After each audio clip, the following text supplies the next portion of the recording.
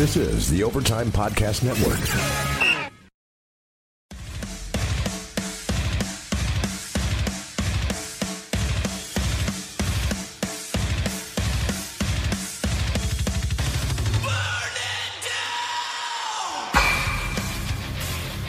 Welcome, Rink Rats, to this Blackhawks Hockey Rinkcast, episode 46, brought to you by the Overtime Media Podcast Network. Your sport, your team, and your time. And also from our founding sponsors at puckhockey.com. That's PUCKHCKY.com. Head over, get yourself some rinkware, get yourself some puck hockey gear, use the discount code THERINK, THERINK, and get 10% off on all of your orders. Super Loop! Today is Wednesday, March 6th, 2019. I am Jeff Osborne, better known across the interwebs as Gatekeeper. My name is Jeff. It's Hefe, man. And I am joined by my good friend, co-host, and fellow grumpy old guy, Mr. John Jekyll. Hello, sir. Yay. Hey. Figure it out. And we are also joined by the-rink.com NCAA expert, Aaron Goldschmidt from Smoky, Denver, Colorado. Hello, sir. Hello, hello. Where is Aaron right now? You know I can't. I have to do that. I'm contractually obligated. You done messed up, Aaron! Well, at least this time you didn't try to trade Patrick Kane to Colorado Avalanche, so. I never did that. So, all right, well, we're here. We are all your most trusted sources at your favorite online hockey hangout, the-rink.com, like I mentioned earlier. So, well, here we are, March 6th. It was a long weekend. The Blackhawks lost 2 of 3 on the road. But as of right now, I'm just going to kind of rattle off the what they're doing or as far as like stats go. And then we're going to get to Evan Miller's report from Indianapolis. We haven't had an Indy report in a while, so he's going to throw an Indy report and let you know what's going on with the Indy Fuel. And then we'll go into questions and we'll kind of roll it that way. So anyway, first of all, the Blackhawks stats, they are 27-30-9, 63 points, lost 2 of 3 to their conference rivals on the road. 7th in the Central still, 25th overall, 5 points out of the wild card, which that hasn't really moved much, but still teams are just kind of pulling away from them a little bit. Goal differential actually went down. They were at negative 25 last time. They're negative 30. 19th in faceoff percentage, last still overall in the penalty kill, and they actually went down. They're almost 3 full percentage points below the 31st team, or the 30th team. Sorry, excuse me. The power play is 10th overall, which has actually dropped 3 slots. So they were like 7 last time we recorded. So the power play is kind of evening out again. Goals for, they're 8th overall at 219. They dropped a couple slots. Goals against, they are only ahead of the Ottawa Senators with 250 goals against. And shots faced per game, they're at 35, and they are also ahead of just the Ottawa Senators. So that's how they are as far as that goes. Possession numbers, 20th in Corsi, 27th in Fenwick. High danger save percentage, they're actually starting to drop a little bit. They're at 7th, and their 5-on-5 save percentage dropped to 26th overall at 9-11. So the wonderful Corey Crawford trade deadline acquisition isn't really going as one might assume if they thought that was actually true. So that's what we have as far as the Blackhawks go. What do you guys have to say about the stat lines, John? Yeah, the Blackhawks are who we thought they were. Yeah, That's pretty much it. Aaron? I'm kind of with John. I'm in that boat. There are a lot of heart and soul players that have left this team in the last few years, and it's not really surprising that they are where they are. But there are some positives. You got to look at it as, I think we're trying to look at it as a rebuild as much as they don't want to announce it as a rebuild. But there are things to look forward to. It's just going to take some time. But 3 seasons not making the playoffs is tough for this fan base. Well, kind of in recent tradition, we started off with kind of the good things, since we've always been branded as the negative podcast. But so the positives. Aaron, you brought it up before we started recording, and I was kind of going to bring it up anyway. But good things. What are the good things to take out of what where the Blackhawks are? They're not, obviously they're not going to make the playoffs, like we've been saying. Although a lot of people in the media this week suddenly have come to this this grand, whatever, that the Blackhawks are now not a good enough team to play in the playoffs, which we've been saying since the beginning of the season, and more recently, the Meatballs getting on the bandwagon just because of a small win streak that was only like 10 games long. But anyway, I digress with that part. Dylan Strome, he's been awesome, right? Yeah. I mean, you couldn't have expected that out of, at the time, Nick Schmaltz. I mean, I wouldn't have expected this kind of out of Nick Schmaltz. And then when they traded for Dylan Strome, which, obviously if you're giving up at a number 3 overall pick, there's something to it. So maybe there was whatever there was in Phoenix. And but he's come over and now making Stan Bowman look like a genius with that trade, which is kind of ironic. What do you guys think about Strome? I like what I see. I mean, he's definitely got good chemistry with DeBrincat, and I'll trade his lack of speed for Nick Schmaltz's speed any day of the week because of the other characteristics that Strome brings to the rink. He's fearless going into the slot and around the net, or relatively so. He likes to shoot the puck. He likes to pass the puck.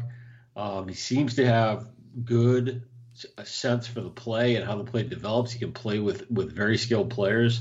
I mean, he's part of that top power play unit, which that to me is probably that, and the emergence of Strome and DeBrincat as bigger stars is probably the big news this year. I mean, Gustafsson's emergence is in some ways big news too, but there's part of Gustafsson that's still stuck in, crap town. So I don't really count him as much. But I'm really liking what I'm seeing of Strome. And the other thing is too is that you look at him, he looks like he's 12 years old. So there's probably some room for physical maturation still there. And we have a question at the end from one of our listeners about Strome and about his upside, in addition to DeBrincat, and we can go a little deeper on it then. Yeah. Aaron, anything particular you want to mention about Strome? Yeah, so I'll be the first to admit I was not a fan of the Schmaltz trade, just because I saw a lot in Nick Schmaltz, even though a lot of people didn't like that he didn't shoot first, and he kind of didn't really fit what the Blackhawks were trying to do. And I really thought that Dylan Strome was kind of just a bust. Like, why would they give up so quickly on a guy who was picked 3rd overall?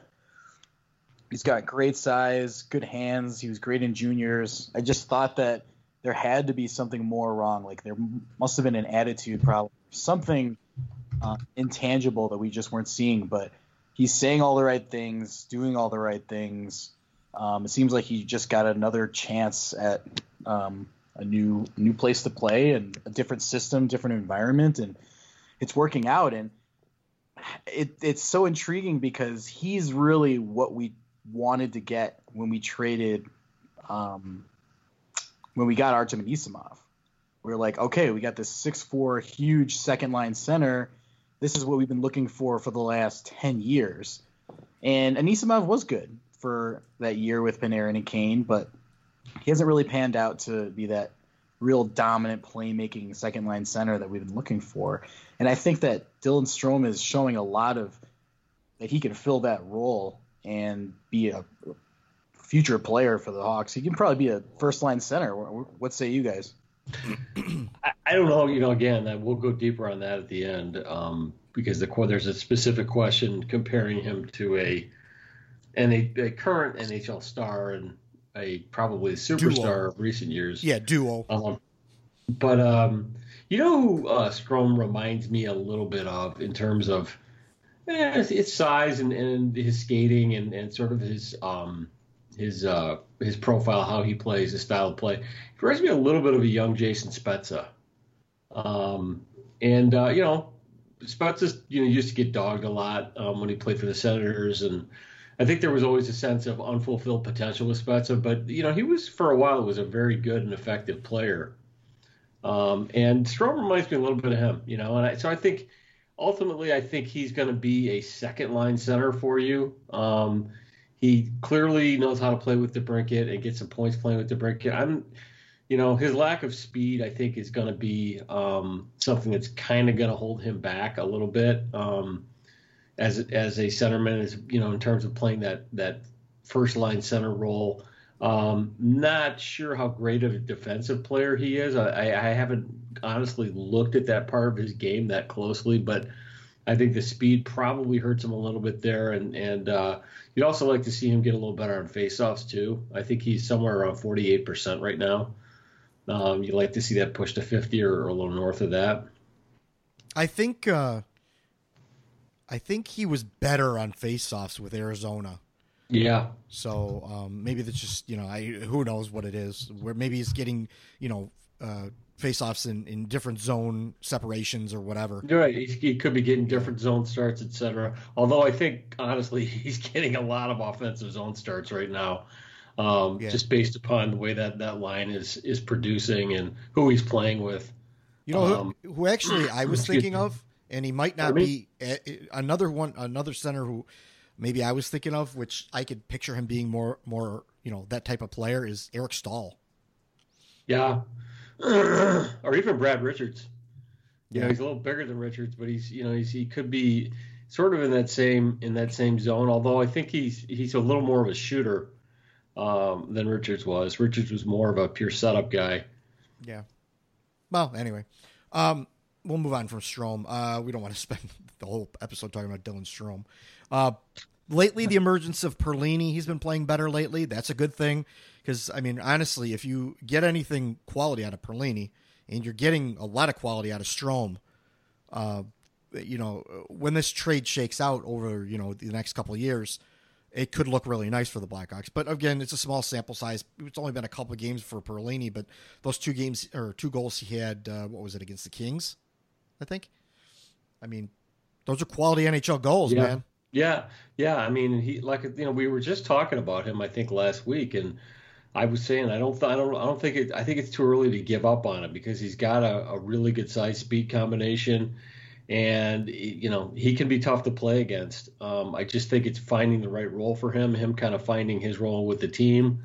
But honestly, I think the Hawks kind of need more guys of his age and size speed combination, and he's got some skill too. He's shown it. He was a first round pick, So I really like to see them find a place for him and a role for him where he can flourish. Well, that's what I even said when the trade happened. It's like we're giving up a late first round pick and we're getting 2 other first round picks back. Like, okay, yeah, like on paper that sounds good to me. Even if we were to get 1 back, 1 former first round pick back, like the same thing they did with Cuckoo. Like Cuckoo, he's a former first round pick. You traded a free agent signing, a European free agent signing for a former first round draft pick. I don't know. A former first round pick and a current traffic cone. No, he skates okay. He's got the same sort of problem as Gustafsson has. He ends up 10 feet behind a guy on a breakaway and on the Hawk goalie a lot. Yeah, well, that Gustafsson play. Against the Sharks. Yeah, with the hurdle goal at the beginning. Yeah, where he was like sauntering over to the bench. You could see the play was kind of breaking up, and he just basically ignored it. Yeah, I that kind of thing. Quite honestly, for all the love he gets from the media and from the fans, players do not like that. Period. No, and you have to think, and this is what's going through my head as I'm watching these plays. Yeah, Duncan Keith got blown around on that, but he should have had some support there with him. You know? Oh, yeah. To leave just say, you're going to leave Duncan Keith out there by himself and he's just got to fend for himself. Sure, he's better than average and everything, but you want to have support out there with him, and he didn't. Like, Gustafson really did that. It's almost like that men's league thing where the men's league players won't stop. They do the curl around. Right. That's kind of what Gustafson did. Like, Yeah. he kind of acted like he turned like he was going to get back into the play, but he never even really started pumping his legs. He was kind of like, funny because our skills guy, Coach Bob Rose here at the rink, he talks about how players need to do hard hockey stops and hard starts in both directions, not those wide looping turns, because that gets you behind the play. That's my problem with Gustafson is I feel like he's very blasé, non-committal, and not motivated to play defense. All he wants to do is be up ice in the offensive play. And I've heard the argument, well, he's a rover. He plays the quote unquote Swedish style, whatever that means. Q basically destroyed Michael Kempney's brain in Chicago because of that. And the reality of it is yeah, he because of that he's able to contribute so much offensively.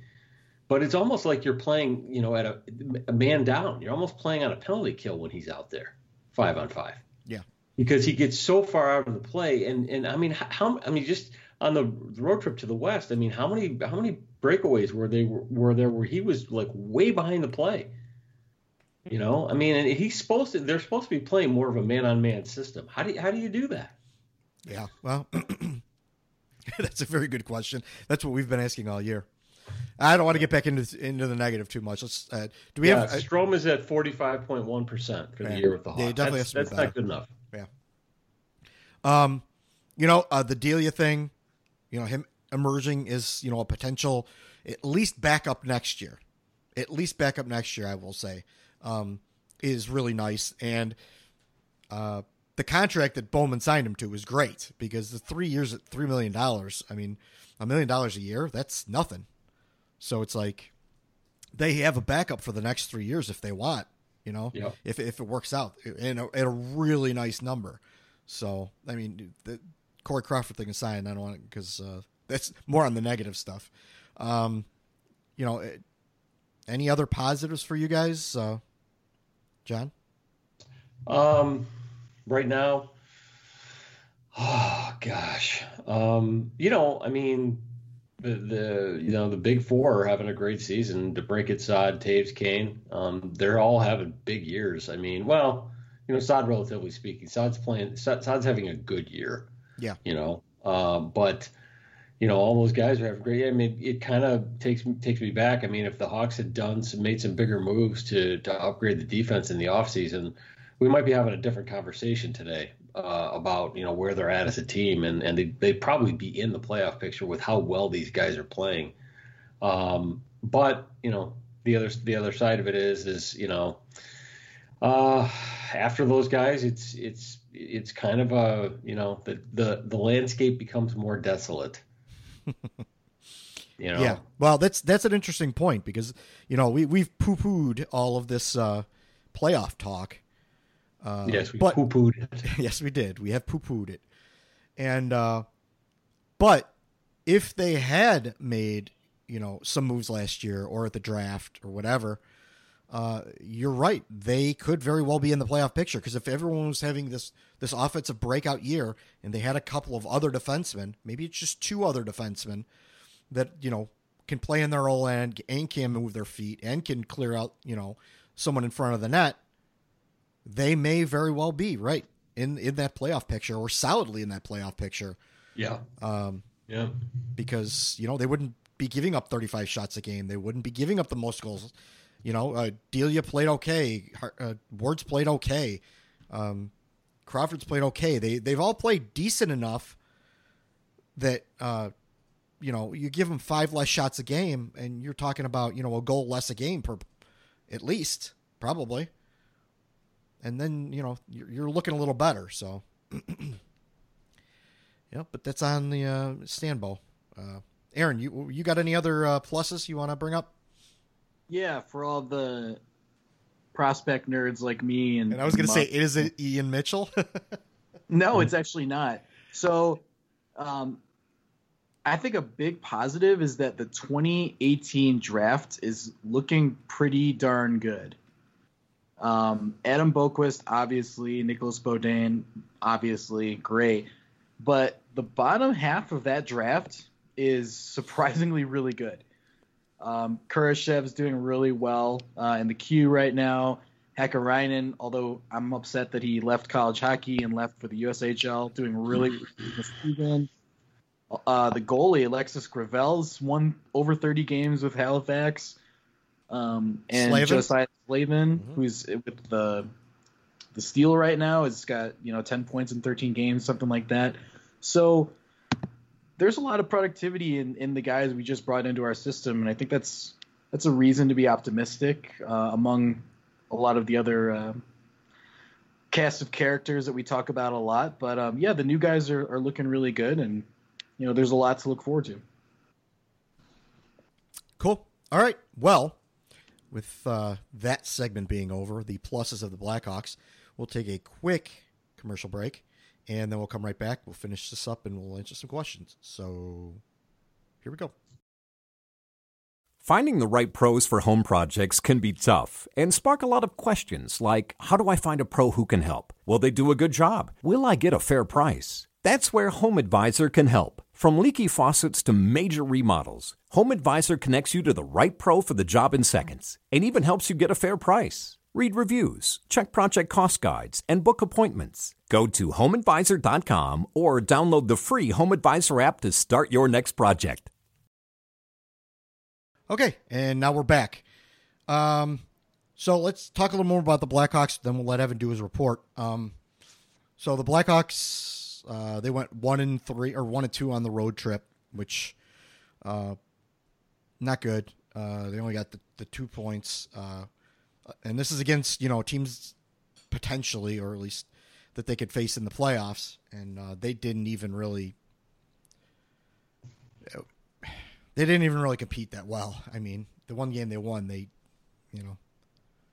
was what it was. But what did you guys think of the weekend games, the San Jose, LA, and Anaheim games? The Anaheim game was an encouraging start to the road trip. The other two weren't very good. Yeah. Aaron, did you see them?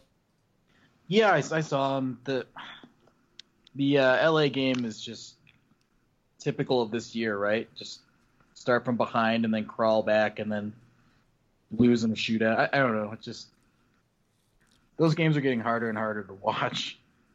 Yeah, and it's like you can't believe in anything. The Blackhawks get up by 3 goals and blow it. The Blackhawks can get down by 3 goals and come back. Yeah, it's complete and utter insanity out there because there's no defense. I keep posting that on the Facebook and the Twitter pages. It's defense optional, and more games are defense optional. Yeah, no one's playing goalie, no one's playing defense. It's just running, track meet back and forth. And sure, that's all fun and well in the regular season to sell regular season tickets, but once April hits and you're in the playoffs, that's not going to fly. So is the NHL just trying to take a page out of the NBA and how they shifted their game? I mean, think of the NBA in the 90s and the Knicks and the Pacers and the Pistons. Like, those were badass teams. And then they just all of a sudden went Golden State Warriors on everybody, and it was like, all right, let's get 120 points a night, and that's what people want to see.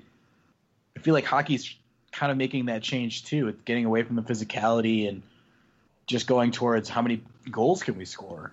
Yeah, I think we're talking about a regular season phenomenon, though. Playoff hockey to me remains what it always has been, just a war of attrition, a physical slog. A lot more dump and chase. A lot more, trying to maintain zone possession, and it's almost a different game. And yeah, the run and gun stuff is great for the regular season, and I'm sure Gary Bettman loves it. Don't get me started on him. But you know, the end of the day, I mean, I think you need to build your team for the playoffs. You know, make it good enough that you can get to the playoffs. But I think you need to build your team for the playoffs. And I, you know, I look at the Capitals, for example, and most Cup winners are composed that way. They're composed of, you know, big guys who can skate and are willing to engage physically, and you know, they've got some skill players too, and those are the teams that typically, you know, win 16 games you know, after the regular season. Yeah. Once upon a time, that was our team. Yeah, well, 2010, 2013, 2015. Yes, I agree. That's what those teams were. 2010 alone, my God. And yeah. Troy Brouwer, Kopecky, big guy. Dustin Byfuglien. Big buff. Oh God! Don't bring up Byfuglien. Bring up Byfuglien again. They're gonna say we're obsessed with Dustin Byfuglien. We are. Yeah. That'll be a sad day when he retires. I'm sorry. That guy makes hockey fun, in my opinion. Over the line! Yeah. Yeah. I mean, I agree with all those thoughts on the trip. I mean, it's just they are what we thought they were, and sorry if you know, you couldn't accept that and you wanted to think it was all, you know, puppies and unicorns and rainbows. You went out and you bought yourself a Winwell hockey helmet. Yeah. So you could tweet pictures yourself. Yeah, I mean, just like I mentioned a little earlier, this week, all of a sudden, it's like all these articles are coming out saying, oh, well, the Blackhawks, you know, it was fun while it lasted, but they probably didn't deserve to be in a playoff race anyway. It was, quote, never in the cards. Yeah, that's the one that I read this week. Go back and read some of these articles. Wait a minute, weren't you saying about 6 weeks ago how the playoffs were a real possibility and hashtag anything can happen? Yeah. Now it was never in the cards. Yeah, I got whiplash. They're putting up polls on NBCSN. Can they make the playoffs? If they win, you know what? If they win 8 out of every 10 for the rest of the season, they're going to make the playoffs. Whoever's coming up with those polls and doing the chyrons on NBCSN Chicago, that is like Meatball Central. That's like ground zero for meatballs right there. Ground meatballs. You bet. Should I bring out the meatball alert? Do it. That's our meatball alert. Yeah, so now all of a sudden it's like we were the ones who didn't know anything. We were the ones who were the jerks. We were the mean negative guys. Now all of a sudden everyone else is doing it. It's like, oh well, yeah, I guess not. We're not going to we're not going to admit that anyone was right about anything. No, never. And it's not even like it was like we didn't have to be some kind of prophets to figure this out. Like it was all right out in front of everybody. But they're throwing this smoke screen up that, you know, this team is better than it is, just to drum up clicks or something, or to, you know, so the management is happy with you and allows you to do things. I don't know, whatever it was, all of a sudden now it's switched again. Oh, I guess they're not that good. All right. I remember in our chat, I said at the end of January, I just have a feeling the Blackhawks are going to go on this stupid run in February and screw up our lottery pick. And I looked at the schedule and I was like, we can beat these teams. We have good players on this team. I think we can at least go on a decent run. And then it happened. And now we're probably going to get stuck with what, out of the top 10 pick, you guys think? I think they're going to get right. I think they're going to be right where they were last year. 7, 8. Yeah. And I don't know that that's necessarily going to be enough for, you know, they're going to get, you know, like, and this is another thing. We could bring this up now too, since we're talking about articles and people's all of a sudden sales switching the other way around. This Adam Boqvist this week, the article coming out saying, oh, well, maybe, or Adam Boqvist probably won't be ready next year, and maybe he won't be ready the year after that. Oh, no, you're kidding me. Oh, again, who's been saying that? Who's been saying that? Here, you know, we like to pat ourselves on the back, but, you know. Man, I'm tired of being right.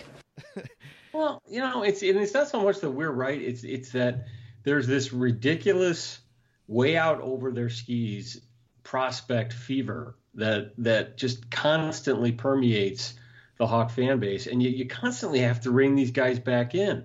There was all these people assuming that Boqvist, Mitchell, Beaudin, and Chad Chris were all going to be playing for the Hawks next year. I mean, it was like people were actually using the word fact in connection with that. I had to talk a guy back. It was like, dude, how is that a fact? It's not a fact. Yeah. No, it's because people were saying it on the internet. Guy, if you took everything people say on the internet as fact, you'd be the proud owner of several bridges. I mean, it's just it's these narratives that gain traction because it's what people want to believe. And the reality of it is there is no simple, easy solution to how crappy this defense is that's coming over the horizon next year. They're going to have to figure some things out if they want to, while Kane and Taves are still in their prime and you've got, like a millimeter of tread left on Duncan Keith's tires, you got to figure something out next year as far as bringing experienced players in with NHL experience who are not, 5'11", 168 pounds. Boqvist has a potential to be a great player in a few years, but because of his size, because he doesn't have a lot of experience in North America, less than a season, because he's had a concussion history, and because his game is Eric Gustafsson 2.0 at this point, you hope that he can develop the defensive side of the game, a lot like Duncan Keith did at that age. Then he could be a really exceptional player. But why rush him? Rush him so he can, his head can get messed up because you're trying to get him to do things he's not ready to do at the NHL level and destroy his confidence. That's happened with many, many young defensemen like him. Or get his brains rattled because the big boys hit harder than they do in junior. Well, I mean, yeah, it's a good point. We keep rehashing this every time, but everyone's saying, all these young defensemen are going to be coming up next year. Oh, really? Now it's been, more widely reported that Boqvist probably isn't going to be ready next year. Almost certainly isn't going to be ready next year. And Aaron, you could probably speak on this. The scuttlebutt out there about Ian Mitchell is that he's going to stay at least 3 of his 4 years, maybe all 4 years at Denver. And so that means he's 2 years out as well. Yeah. So I've seen a lot of Ian Mitchell the last couple years, and I think mentally he's there. I think he's ready. He's taken a big step this year in like a leadership role. But it's not that he can't sign after this year. I just think that it would benefit him to come back one more year. Physically, he can get bigger, he can get stronger. He's made a huge jump from freshman to sophomore year, but I mean, the guy's like, 19, 20 years old. He's not going to come into the NHL and light the world on fire like John is saying. Like, just give him the time. Yeah. Well, and everybody thought Dylan Sikura was ready last year. Well, that's another thing. We have that in the questions. We'll get to that. We'll get to that for sure. But I did want to sneak in one more thing. Yeah. One thing when I think it was Bob McKenzie who mentioned when the Blackhawks drafted Beaudin was that I think his second year with Drummondville, he was doing really well offensively, but his coach benched him not benched him, but he wasn't getting top defensive minutes just because he wasn't good defensively. And then he turned it all around and started, having a strong emphasis on defense, and then he started to get all those top minutes. And this year he's a plus 59 in 50 games. Oh, Jesus Christ. With Drummondville. And I know those numbers in the queue are rough, but he's committed this year to defense and probably last year. But I think for a guy who's also 5'11", 170, he probably has the best numbers right now as far as being in his own zone. But I don't know. It's really tough to tell, and I'm with John all the way on this. It's just we got to be patient with these guys, and that's the hardest part about it is that with every year that they need to develop, Jonathan Toews and Patrick Kane are getting closer to 35. Right. Yeah. And it's like we've been saying this for months. Make up your minds, guys, on what you want this team to be and where we're going, because I don't think there really is too many options in the short term. But, we're trying to be positive. Yeah, well, I mean, that's kind of why I brought that up. I mean, now, first of all, we've seen the question, well, who are they going to sign next summer? Well, okay, maybe there's not a whole lot of free agents. Maybe they're going to have to trade for a guy, but they're going to need a defenseman. But the fact of the matter is that Boqvist, unless he has an incredible camp, like, Cinderella camp, isn't going to probably be playing with the Blackhawks. And if he doesn't make the Blackhawks, he's got to go back to junior for the rest of the year because of his age. So, maybe they'll keep him up for the 10 slider games at the beginning of the season, but he's not going to make the team. I mean, he would just have to have this incredible run. And then, Ian Mitchell now, I heard that he had said something like he is definitely coming back next year to Denver. So that would rule him out. So then all you have is Beaudin and, a returning Yoki Haru. That's not enough to fix this defense. That is not. I mean, even the fact that they're still green, but even just those two guys, like, that's not enough. That's not the defense. That's not the size. That's not the snarl you need on this defense. So you have to bring someone in from the outside. There's no one in the organization right now that has that. So you're going to have to bring them in. You're going to probably have to make a trade. And that's how you're going to have to fix your problem, because it's just, the sad truth. That kind of brings up, I think, an important issue that I've been thinking about for a while now is, how long is Stan Bowman's leash? Well, I mean, I think they're giving him a pretty decent leash. I mean, I have not been disappointed by Stan Bowman recently. I mean, getting, Cuckoo for Ruda, that's fine. Getting Kajula for Manning, great. That was a great turnaround. I don't even know how Edmonton's front office let that happen. So far the Arizona trade has turned out really well. So lately he seems like he's making some positive moves, and I would think that maybe that Nick Schmaltz, trying to sell that Nick Schmaltz move to the front office, to the rest of the front office, may have been a little difficult because they had been pumping his tires and pumping him up and, all that other garbage. So to turn right around and trade him, I think that shows me at least that he's a little bit of a leash. This summer, I think he's going to have to give a presentation, find his guy, and this is what I want to do, and present it to him. But you got to have some kind of plan. You can't go into, if they pass that draft and they don't have something going on, like, the prospect's not looking real good for, July 1st. There's not guys you can run out there and sign. I mean, you could sign Erik Karlsson, but, he may be re-signed by then. And, we've talked about that before. It can definitely help their defense, but are they going to want to go a long-term deal with a guy that's, approaching 30 and that whole deal? So, but all of his moves don't really go towards an overall goal. They're all just kind of super short-term, but you see what I'm saying? Like, they don't scream rebuild, or they don't scream I'm trying to win right now. I just don't know what it is. It just seems like they're all frozen in time in, like, 2015. Well, yeah, they definitely are, because they've been kicking the can down the road.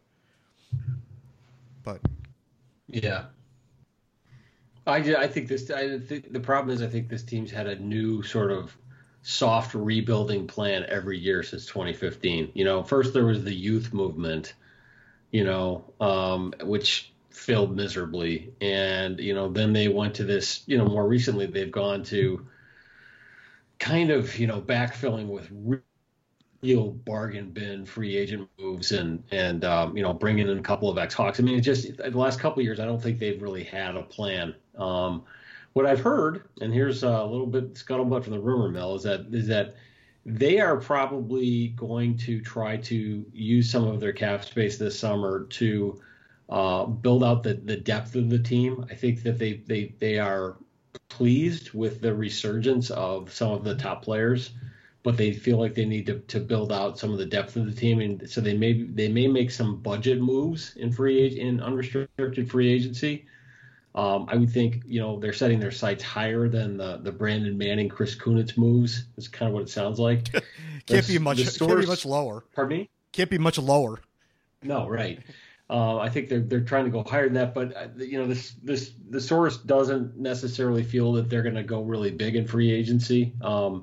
This person said that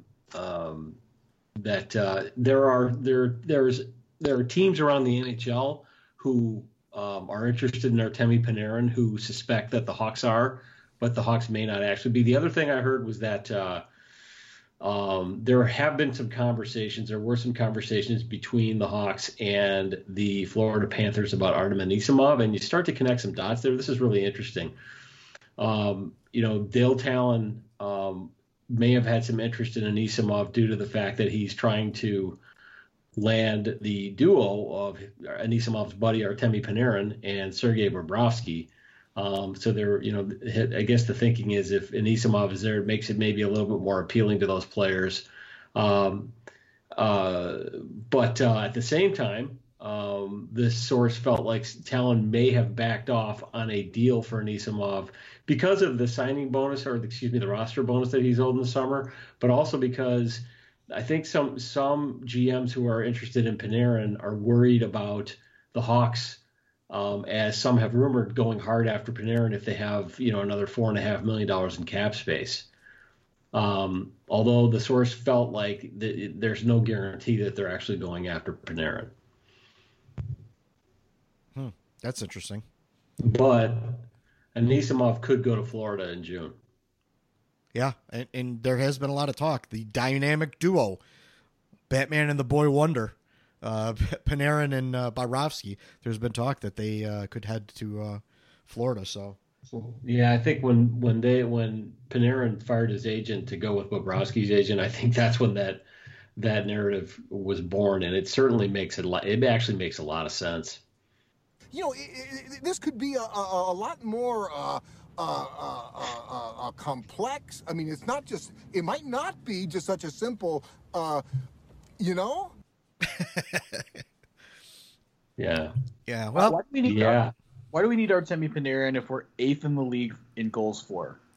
That's what we've maintained all along. The problem is not that they don't score goals. They're in the top third of the league in scoring goals.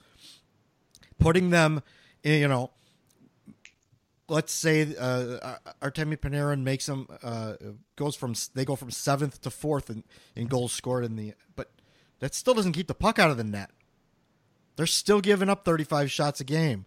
They're still giving up, the most amount of goals, or close to the most amount of goals per game. Artemi Panarin does nothing to change that, and he also stunts the growth of Alex DeBrincat. So, I mean, who's your guy? Is the cat your guy, or is he not your guy? Because yeah, I mean, there's an assumption that if you add Panarin in, that it's purely kind of an incremental additive add to the team.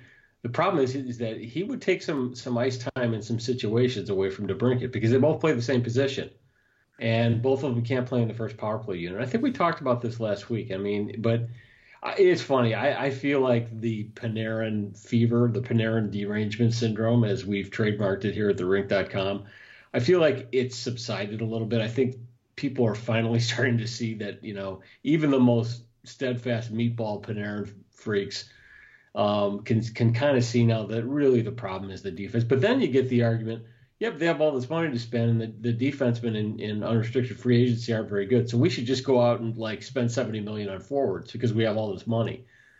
That's a really foolish way to run an NHL team, and I don't think the Hawks would do that. I think they'd hold on to the money in the cap space for a year if there's nothing in UFA that really helps them. And then again, they did sign Chris Kunitz, so I'll just shut up now.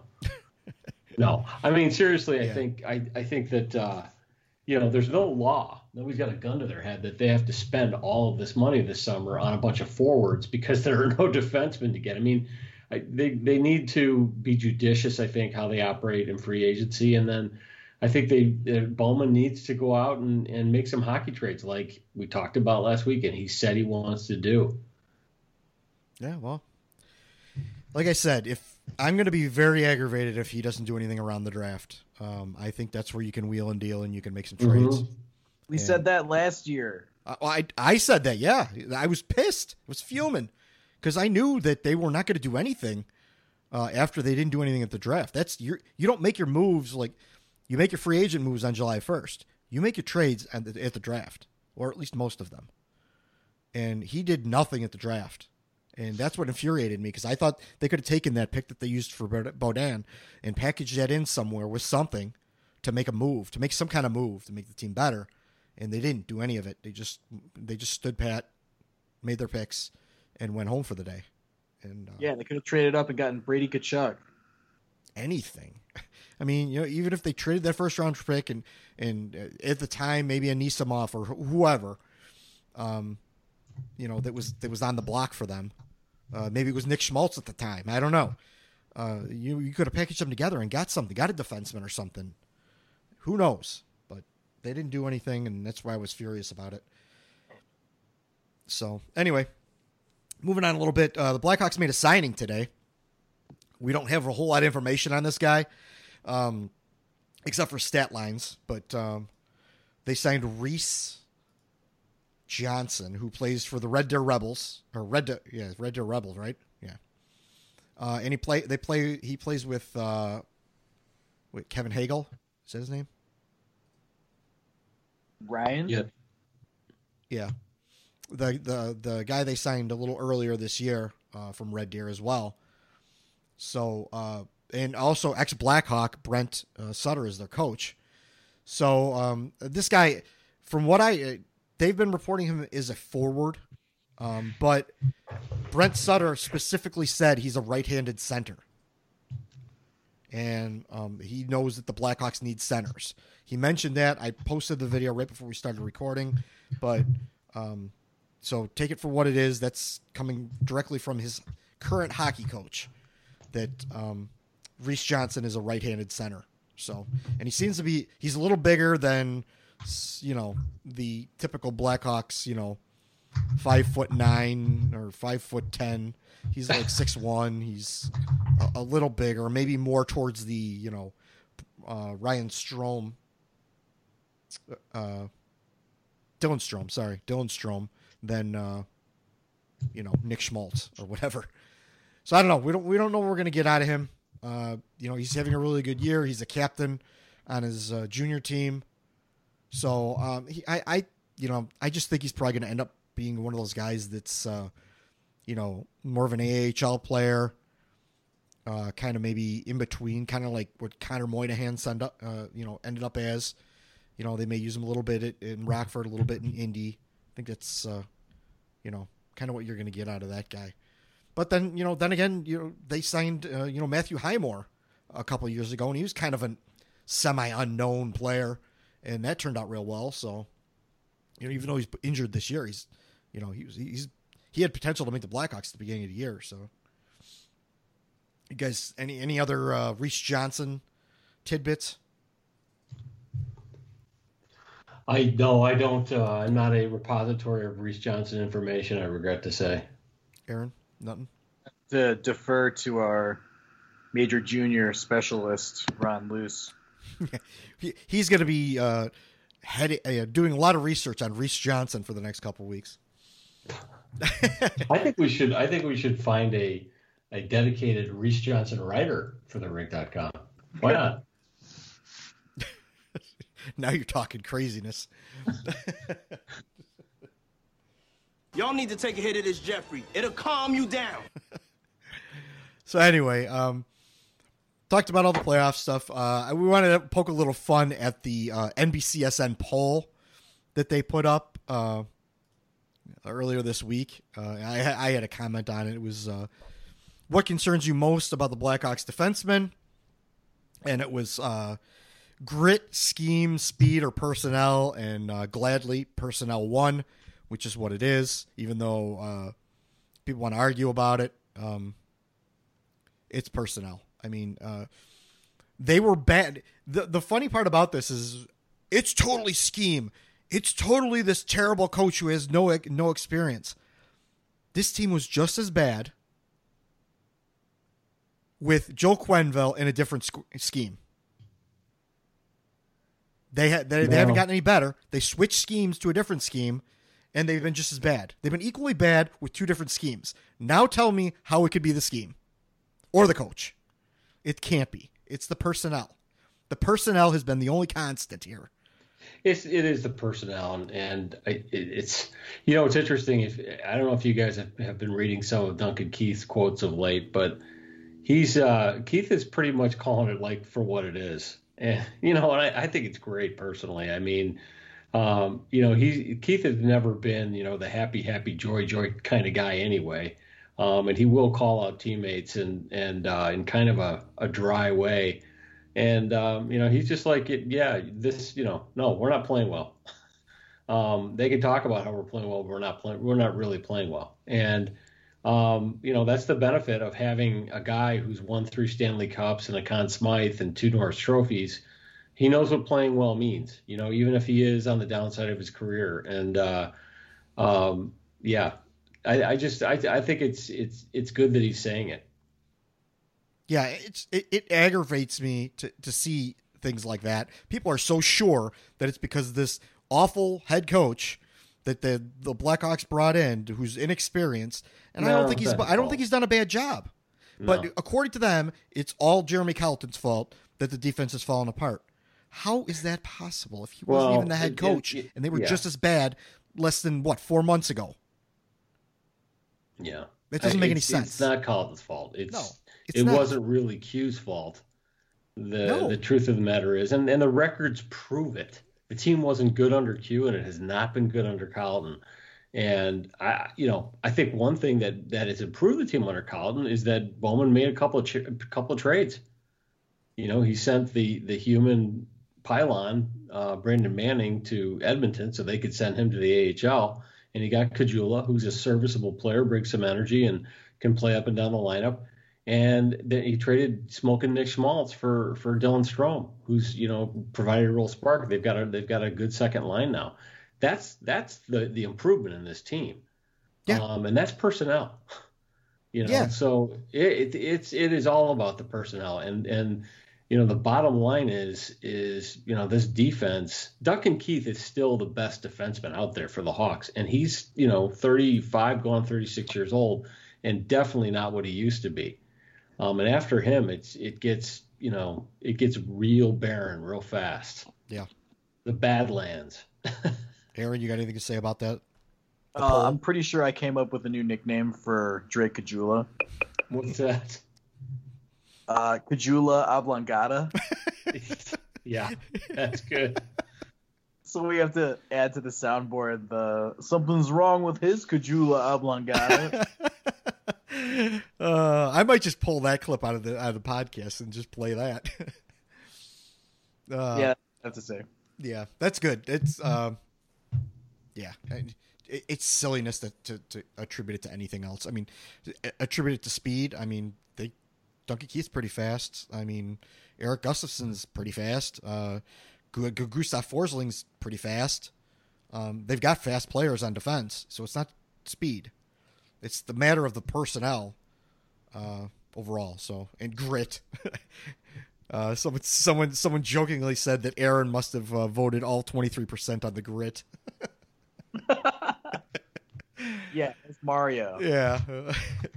Well, the only thing I have to say about that is I think there's just not really that commitment to defense anymore. Like, I'm not trying to rag on Erik Gustafsson.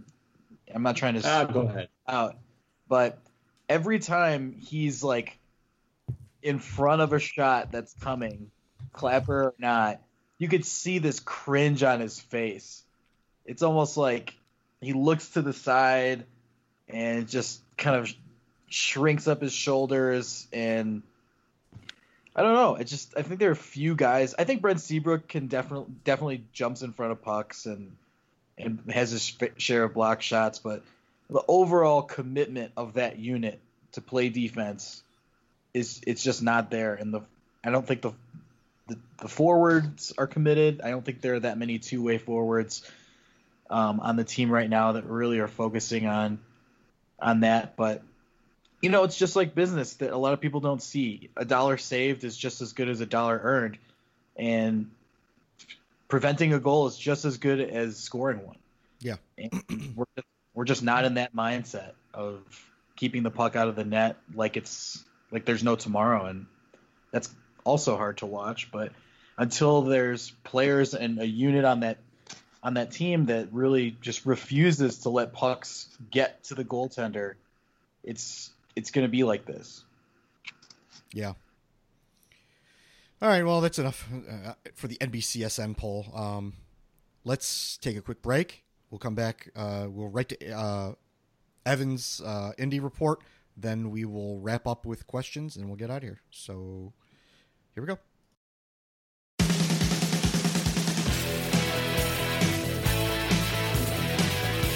Hey, thanks for having me, guys. Welcome back to the Indy Fuel Report here on the Rink Cast. If we jump right in here, we got a couple minor topics here before we go to the topic of the ECHL trade deadline, which is tomorrow. But before we get to that, big topic here in the Indy Fuel world. Forward Anthony Collins was just suspended by the ECHL for 8 games after he left the bench at the end of the game on Sunday against the Toledo Walleye. It was a play in front of the net. Zach Miskovic skated up, kind of bear-hugged Walleye goaltender Caden Fulcher, and a scrum broke out in front of the net. Both Alex Brooks and Anthony Collins left the bench, but Collins was the one to get suspended. He was assessed 25 minutes and penalties on the play, I believe. 10-minute game misconduct for leaving the bench, a 10-minute game misconduct for aggressor, and 5 minutes for fighting.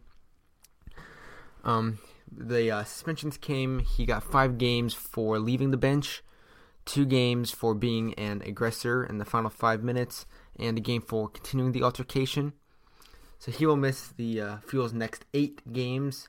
They only have 12 remaining, so he will miss 8 of their last 12 games. Will participate in the final 4 games of the season. He doesn't make a huge offensive contribution on a regular basis. He's got 1 assist in 30 games. So he shouldn't be a huge blow to the Fuel's playoff run, but we will lose. The Fuel will lose a little bit of energy in their play. So we'll have to make up for that. We'll get into the some of the people we got to make up for that in the trade deadline topic.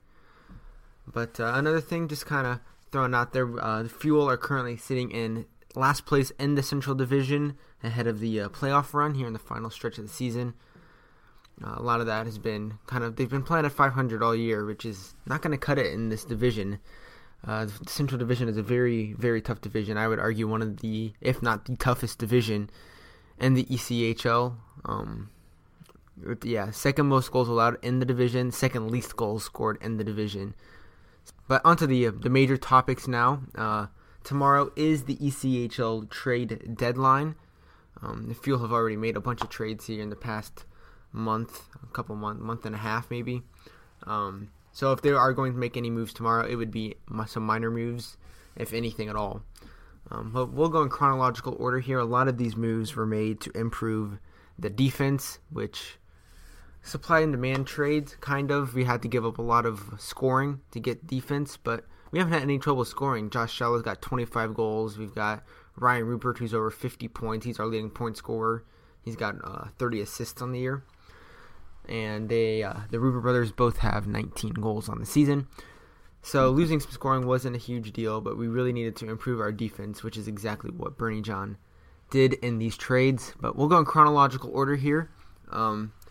This is a kind of a weird trade. We got goaltender Gordon Dayfield from the South Carolina Stingrays, and that was a future considerations trade where we later sent Miles Liberati, defenseman Miles Liberati, to the Stingrays. Liberati hadn't played in a little while with the Fuel. He had kind of been scratched, and we finally gave him up for goaltender Gordon Dayfield, who replaced a struggling Jason Pulaski, who we would later release from his contract. He played for the Ice while Bernie John was an assistant, so he kind of had Indiana ties which is probably one of the reasons we signed him at the beginning of the year before we got Matt Tompkins from the Rockford Ice Hogs. So Gordon Dayfield has been backing up Tompkins in net.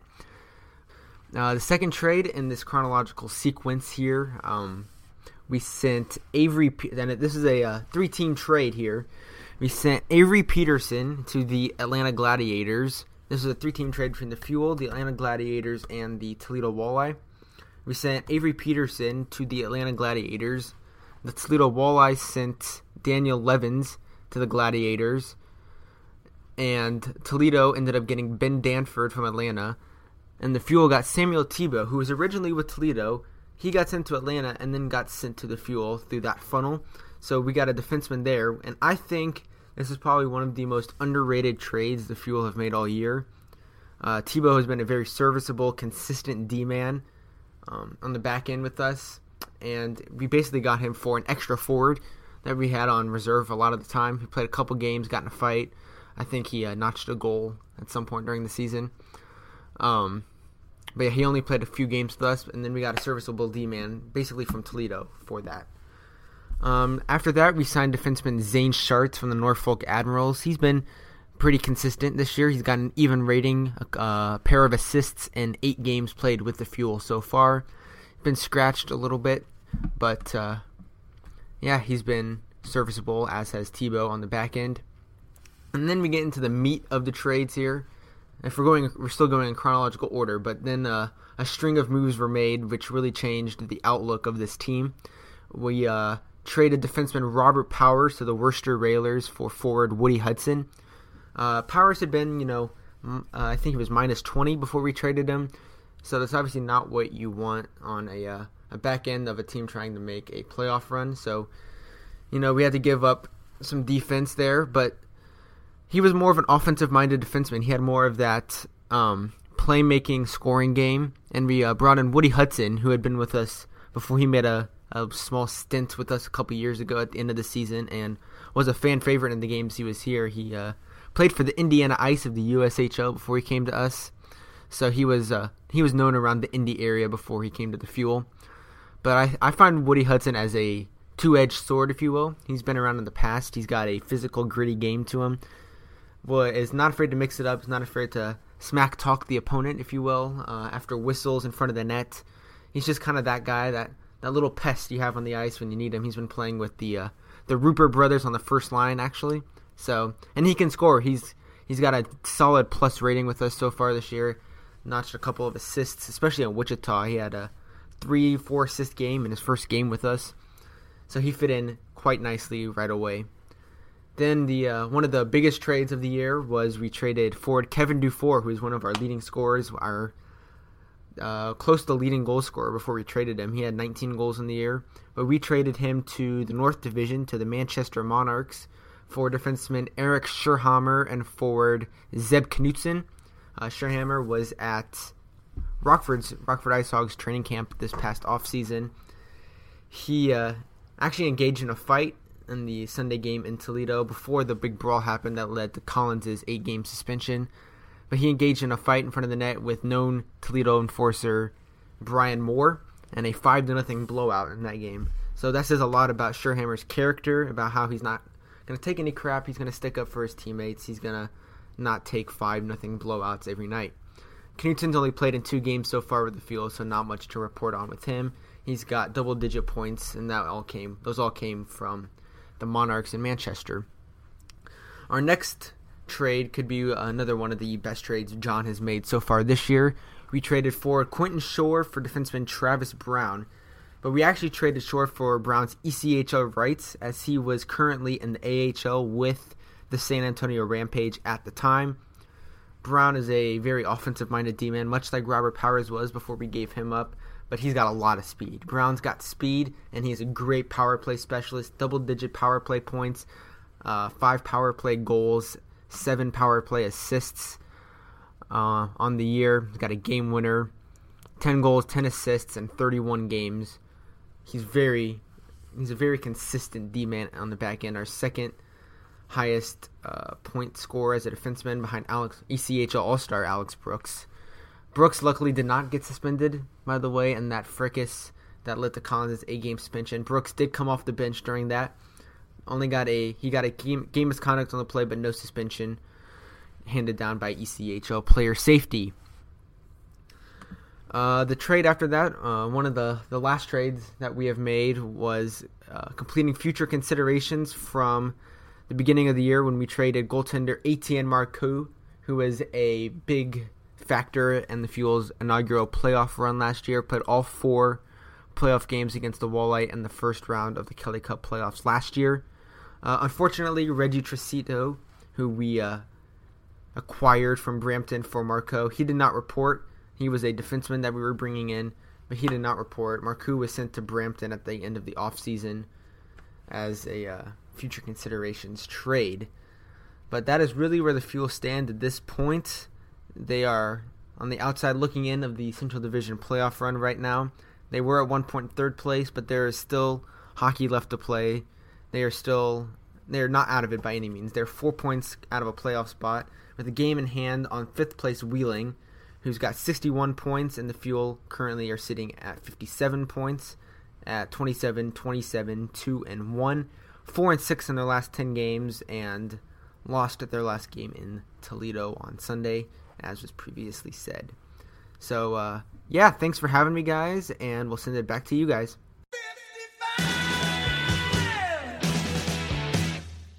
Okay, all right. Thank you, Evan. Thank you, sponsors. And we're back for questions. I'm going to wrap this up and get out of here. First question from Sean, who is Shawnee Cash on Twitter. Bowman will stay as a GM, which I don't approve, but I can't see Wirtz, Blunt, McDonough do nothing, even if it's just to throw a smoke screen. What move in the personnel could you see them make? Maybe bring in a new assistant GM, assistant coach. I know it's stupid, but I can see that happening with that group. I mean, I think unless they decide to hire another assistant coach, I don't know if they're going to. I think maybe they're going to stick with this coaching staff and let Colleton work throughout the summer. So if anything, I don't know that they make any back office moves. I think they're going to stick with what they got. What do you guys think?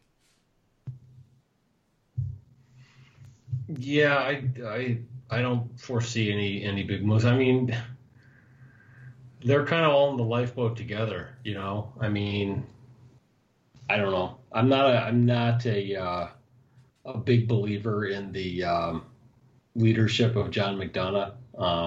I think that, you know, if he's under serious threat or imminent threat from above, he will throw Bowman under the bus in a heartbeat. But it doesn't feel like that's the case. You know, I think this front office has made decisions as a group and as a committee, and I think that they recognize that. And to their credit, they're probably not going to blame any one person for it beyond Joel Quenneville. So I just don't foresee them making. And furthermore, I mean, I don't know. I mean, Bowman's record since I guess the first of the year.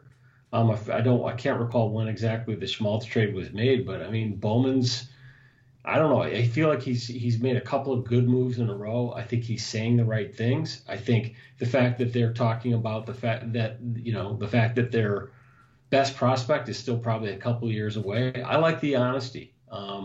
That's what I've wanted from this team, is I wanted them to be honest about where they are and stop trying to fool the fans and you know, stir up the meatballs. And quite honestly, I don't think it's the team that's stirring up the meatballs as much as it's the media that's stirring up the meatballs and some bloggers. The team seems to me to being a little more realistic. I think the ticket people tend to, you know, get out over their skis and want to, you know, jazz things up to sell some tickets, et cetera. But I think, I don't know, we went through it last week, and I urge you, if you're listening now and you did not listen to last week's episode, go back and listen to it. And we kind of line by line unpack some Stan Bowman dialogue with John Dietz of the Daily Herald, and in it, I think Bowman really lays it out, and he does so honestly, and all fans need to go back and listen to that and think about it and understand this team's a couple of years away probably from any kind of serious contention. The 8-game winning streak was an aberration. It's the exception, not the rule. The rule is more 500 hockey at best right now. But that doesn't mean it can't be better next year. But again, I think that Bowman's probably done enough to give himself a little more room. And I just hope he keeps doing the things the way he's been doing them of late, because then there is some hope for the future. Aaron? Yeah, I really don't see anything happening. I think the move that Rocky was talking about was moving on from Joel Quenneville, which was a massive change. I mean, that shocked the fan base. It's really sad, and I think the next big sad thing for the fan base is seeing Joel Quenneville return behind the Philadelphia Flyers bench. That's going to be tough, too. But, no, I really don't see any sort of front office. I think they give front office change. I think they give Jeremy Colleton another go. They're not a bottom feeder, to say. They're about what they were last year. So, give Bowman a shot to spend some money and continue developing. But I think the biggest thing that Stan Bowman recognized over the last year or two and is changing is how younger players are developing and how they're cycled through the system to get to the NHL. There's a lot more transactions. They're trying to avoid having Mark McNeil's and Philip Deneau's fizzle out and in Rockford. I think you're going to see a lot of players get tryouts. I think you might even see a guy who's struggled in the AHL, but was a top prospect, Graham Knott. I think he might even get the ice. Oh, God. You got to just start throwing these guys out there and see what they have. They got to be able to contribute something. But, yeah, guys are cycling from Indy to Rockford to Chicago, and they're signing their college players. So I think they're trying to avoid guys getting stuck in the system. So they're doing a good job in that regard. But, yeah, I really just don't see any bigger moves happening. I think that the biggest one was Q. Yeah. All right. Johnny Utah asks, how do the Blackhawks find the next Keith, Seabrook, and Byfuglien? Should management move on from Crawford? I think Artem Anisimov gets moved this summer, and I know you guys don't want to field any more questions about my boy Panarin. So what are the top three moves you see management make? I mean, I think we kind of really addressed this. I mean, how do you find the next Keith, Seabrook, and Byfuglien? Well, I mean, Boquist could be the next Keith, possibly, but with some work. Seabrook and Byfuglien, I mean, they're not drafting those kind of players. They're just not. So the only way you're going to get those kind of players is to trade for them, and that's what we've been advocating for. So, I'd love to see them get a young Brent Seabrook or a young Nicholas Hjalmarsson to round out their defense going forward. I think they need that. Jacob Trouba, Colton Parayko, those kind of players. Yeah.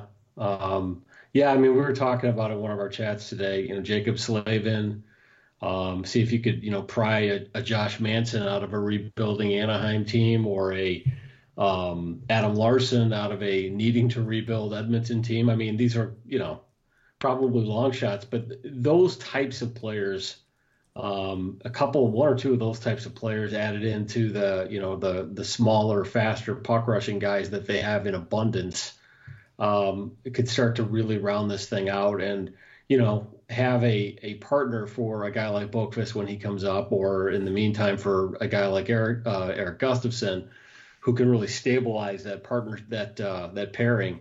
Not unlike, Hjalmarsson did for Brian Campbell back in 2009. But it's probably, they're probably gonna have to do that via trade. Byfuglien, Seabrook, and Keith were all acquired through the draft.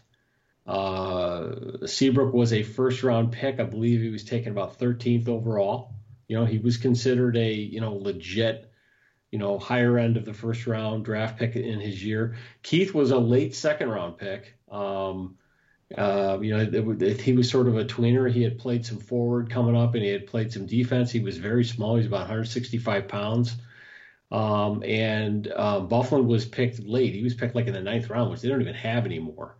And he was, a fat kid playing for, I believe, for the Chicago Steel at that time. And, with the thing that all three of those guys had, that Jonathan Taves has, that Marian Hossa had, Nicholas Hjalmarsson had or has really, really high end competitiveness and desire to be the best. And I know it sounds like a cliche, but those are the guys you got to go find, because those guys, whether they're 170 pounds or they're 270 pounds, they're the guys that you're going to win with. I mean, that's the thing with this team that I really question, the personnel group that they have now. They don't have any killers out there.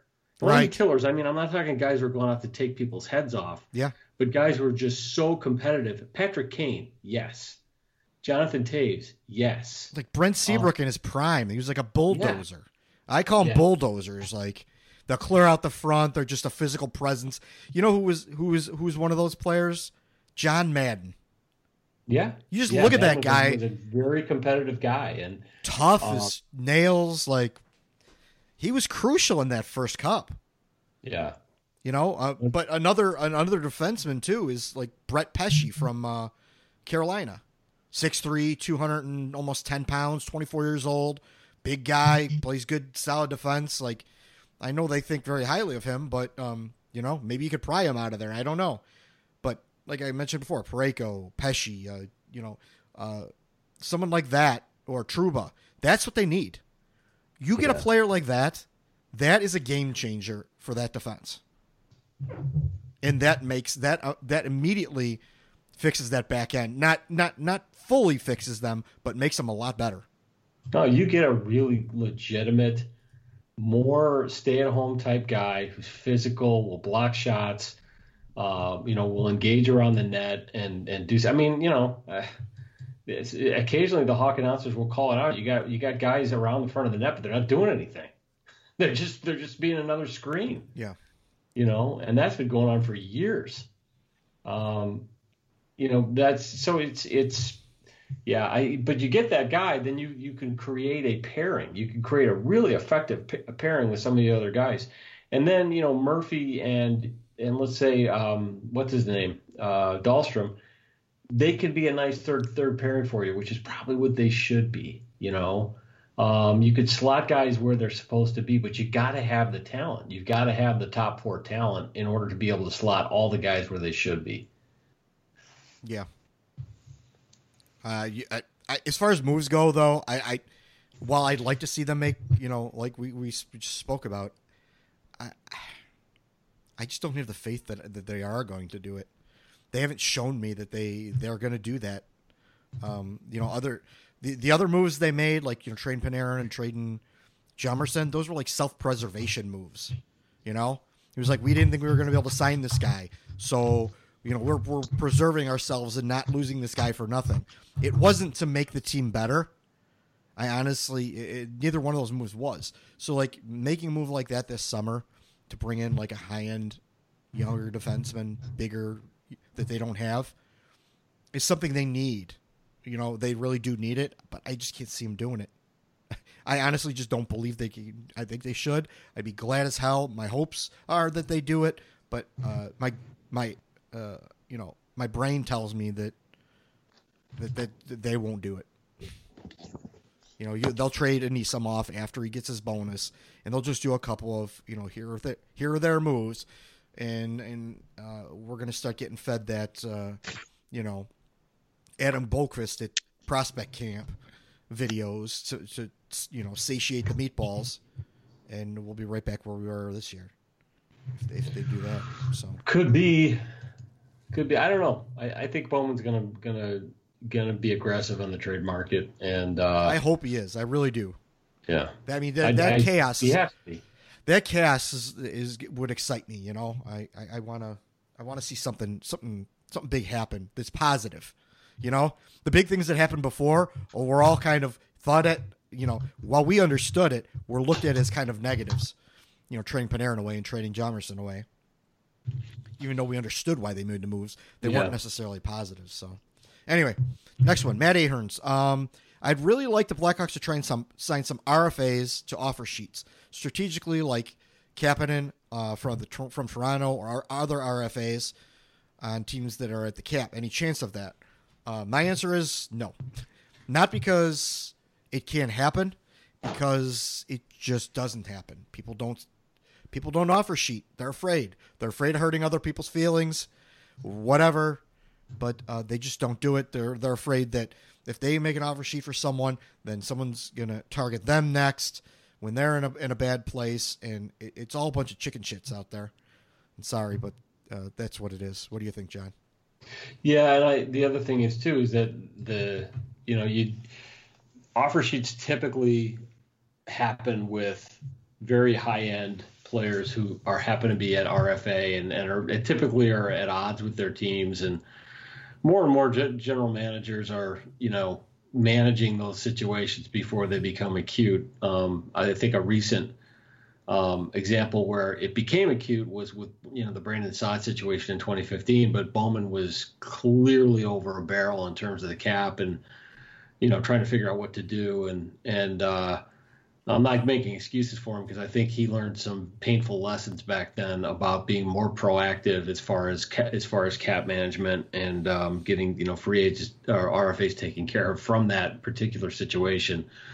But it's just the number of picks that the Hawks would have to give up to get for after writing an offer sheet and getting it accepted. They're in a team in their position can't afford to do that. They need those picks, and they need to hit on those picks.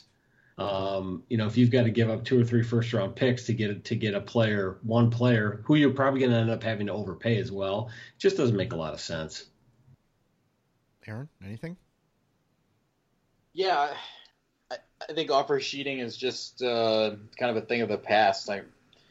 You'd think that teams with money would do it to maybe rivals within their division just to stick it to them because that they'll have to re-sign them and put them in a bad spot. But I just don't think that really happens because people don't have that much money to spend anymore, and the teams that do don't really want to spend it.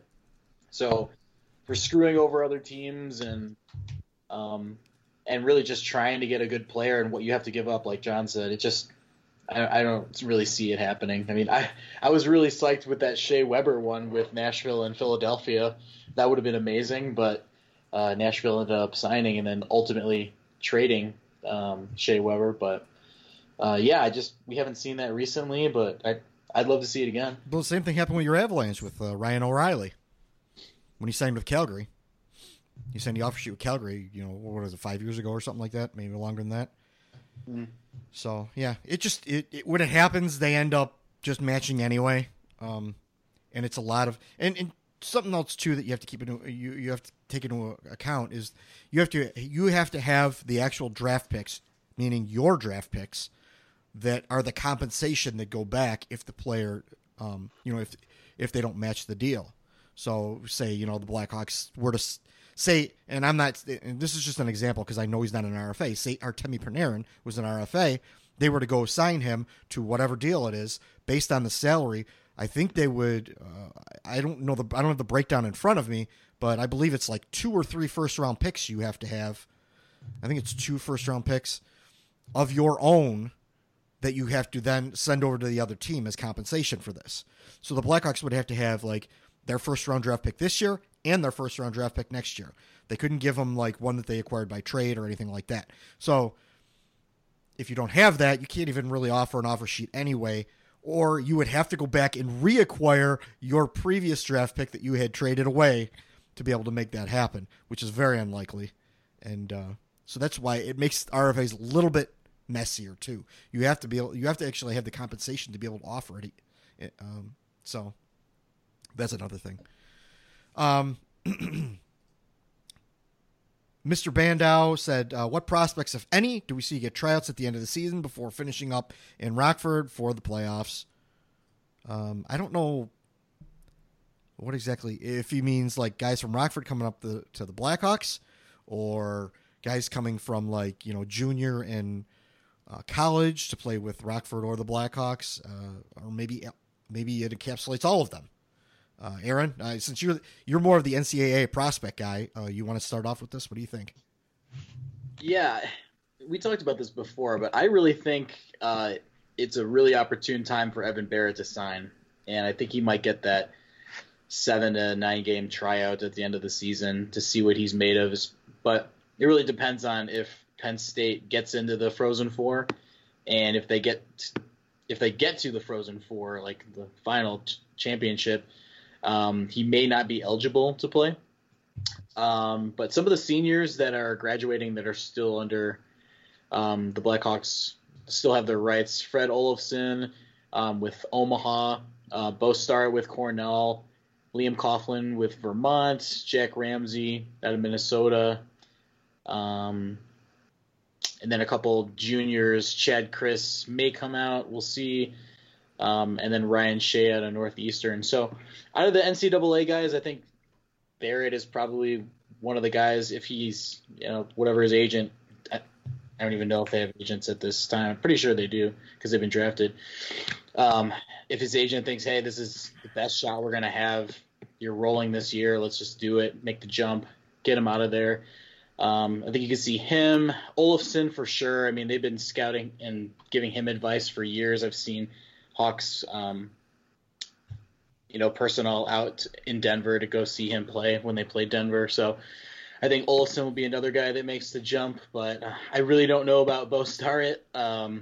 We've watched him at prospect camp a couple years, but he's never really been a breakout points guy. Well, he's a huge centerman, but he just hasn't really panned out in college for being a star player. But then one guy I really want to see hopefully get a deal is Jack Ramsey. He's also not a points guy, and I'm collaborating with Mario Tirabassi on a kind of who could be helping out the Blackhawks and the Ice Hogs in the future.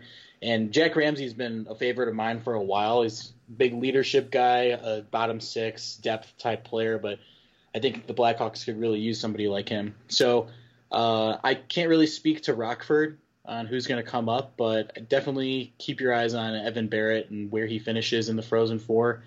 And, hopefully we get to see a little glimpse of him, because that's the type of player that could really bring some excitement to the locker room. John, you got anything you think? No? Drew LeBlanc is playing in the German Elite League. I just want to bring that to everybody's attention. He's out there. He's, the YouTubes are out there. You can check those out and see what you think. Yeah, well, that's just like your opinion, man. Yeah, hey, Jim Vandermeer just got, on the Puck Soup podcast. He's playing over in that the Dundee Stars and what is it? The Great Britain Hockey League. It's called like the Elite Hockey League or something like that, but it's EIHL or something. But it's not English Hockey League. It's Elite Hockey League. It is elite. I mean, come on, Jim Vandermeer plays in it. I know he's like 40. He's like my age. Probably still can't cross over with one of his legs too. All right, and speaking of prospects, this will parlay into our girl Jackie Davis. She always has good questions. Her question was, can we be done with the Sakura experiment? Oh, Aaron's gonna love this one. All that hype from Bowman at the start of the season, and I have not been impressed. What do you guys see moving forward for the new season? Rockford, or does he make the team because Bowman said he's the guy? I'm not a big fan of Dylan Sakura right now. I don't while he was great in prospect camp and stuff. He just hasn't. He's only shown to be like basically, that good AHL player, but not good enough to play in the NHL type player like TJ Brennan or Martin St. Pierre, that kind of thing. I mean, that's right. But he's, while he's not as young as, say, 21 years old, he's still Steve a little Walti. Yeah, he's still a little older. But this is only like his first full year in the pro leagues, so you can't really write. I don't think you can necessarily really write him off just yet. He's going to be an RFA. Bowman's going to be able to get him at a steal of a deal to hang on to him. So, you put all that time and effort into him. You waited for him to get out of college. Why not just qualify him and give him, bring him to camp? If you make the team, you make the team. If you don't, you're going to probably end up in Rockford. and he may be, a lifetime Rockforder. He may be Jeremy Morin, but, sometimes you need those players in the system. I don't think it hurts, but he's definitely not the 60-point player that some of the meatballs they had predicted, right? Yeah. Again, we've said it here before, but I think that's a quote that Stan Bowman would love to take back. But again, he could a year from now he could be a really productive player. When he puts on a little weight, perhaps, and gets a little more confident, more willing to go into the high traffic areas, get his nose a little dirty. Not to use cliches, but that seems to be what's missing from his game right now. He seems very timid, very, very contact averse, and he's basically a perimeter nobody right now as far as NHL hockey. But it's also a really good case in point or case study for the fact that Johnny Gaudreau aside and a few guys here and there, college hockey is a different game than pro hockey. And a lot of times these guys do need a little time in the AHL before they come up to the NHL to get used to what is a much more physical game where you can't go into the slot unmolested when you weigh 170 pounds and stick handle around. And I remember watching tape of Sakura his last year at Northeastern, and he was just like going everywhere on the ice and nobody was touching him and getting points and getting shots off. And I remember saying to myself, he's not going to be able to do that in the NHL because they just won't let him. That ice isn't there. And that's kind of what's happening. He's really a perimeter player right now, and just kind of always on the periphery of the action. And it remains to be seen if he's going to make that jump. I think he might. He can really skate.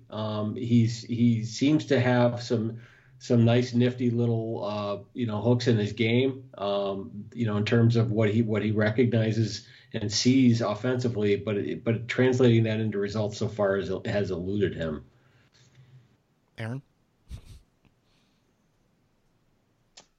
Are you wiping your tears? Yeah. You're a Sakura guy, so I'm going to take the high road. I'm not going to bash Major Jr. But I just think that on a hockey team there are only a few guys that can carry the puck into the zone and be the guy that's controlling the puck. It's going to be Patrick Kane and Dylan Strome or whoever, Alex DeBrincat on that second line. And we've had this situation so many times of guys that come from their college teams or their junior teams where they were the top line guys, and then they're forced into playing a third line checking role. And guess what? They're bad at it. Right. They never did that their whole career. But Aaron, he's also not doing enough to bump Dylan or Drake Caggiula down, who's really more of a bottom six player. I really think they like Caggiula because he creates space. He's an effort guy, and he's willing to go get pucks, like you said. Can Sakura do that? Is that something that he might be able to do someday? I don't think so. I don't think he's that type of player. Well, then he better get a lot more productive. I mean, and with somebody else getting him the puck, because he's been playing with guys who can go get the puck. Anisabov. Yeah, it's Saad. Yeah. Yeah, I mean, he still does not have a goal in the NHL, Dylan Sakura. Yeah, I'm with you guys. Yeah. His game has not developed. I'm not here to defend anything he's doing. He's still, really green and really new to the NHL, and there's a lot less space out there, and you can tell he's skating hard. I think he's really struggling with the pace. And I think a lot of players do, but it's also, this is his first full season in the NHL.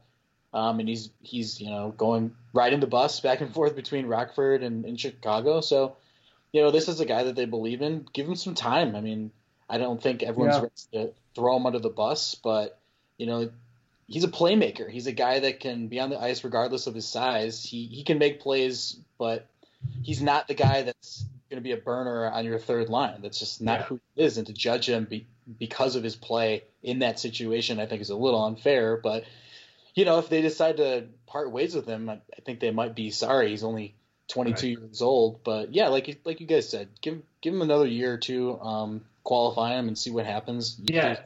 Just keep him in the system. It's not like he's taking ice time away from, a future Hall of Famer. The lower lines of the Blackhawks is basically, the land of misfit toys. Chris Kunitz and Marcus Kruger, and it's fine.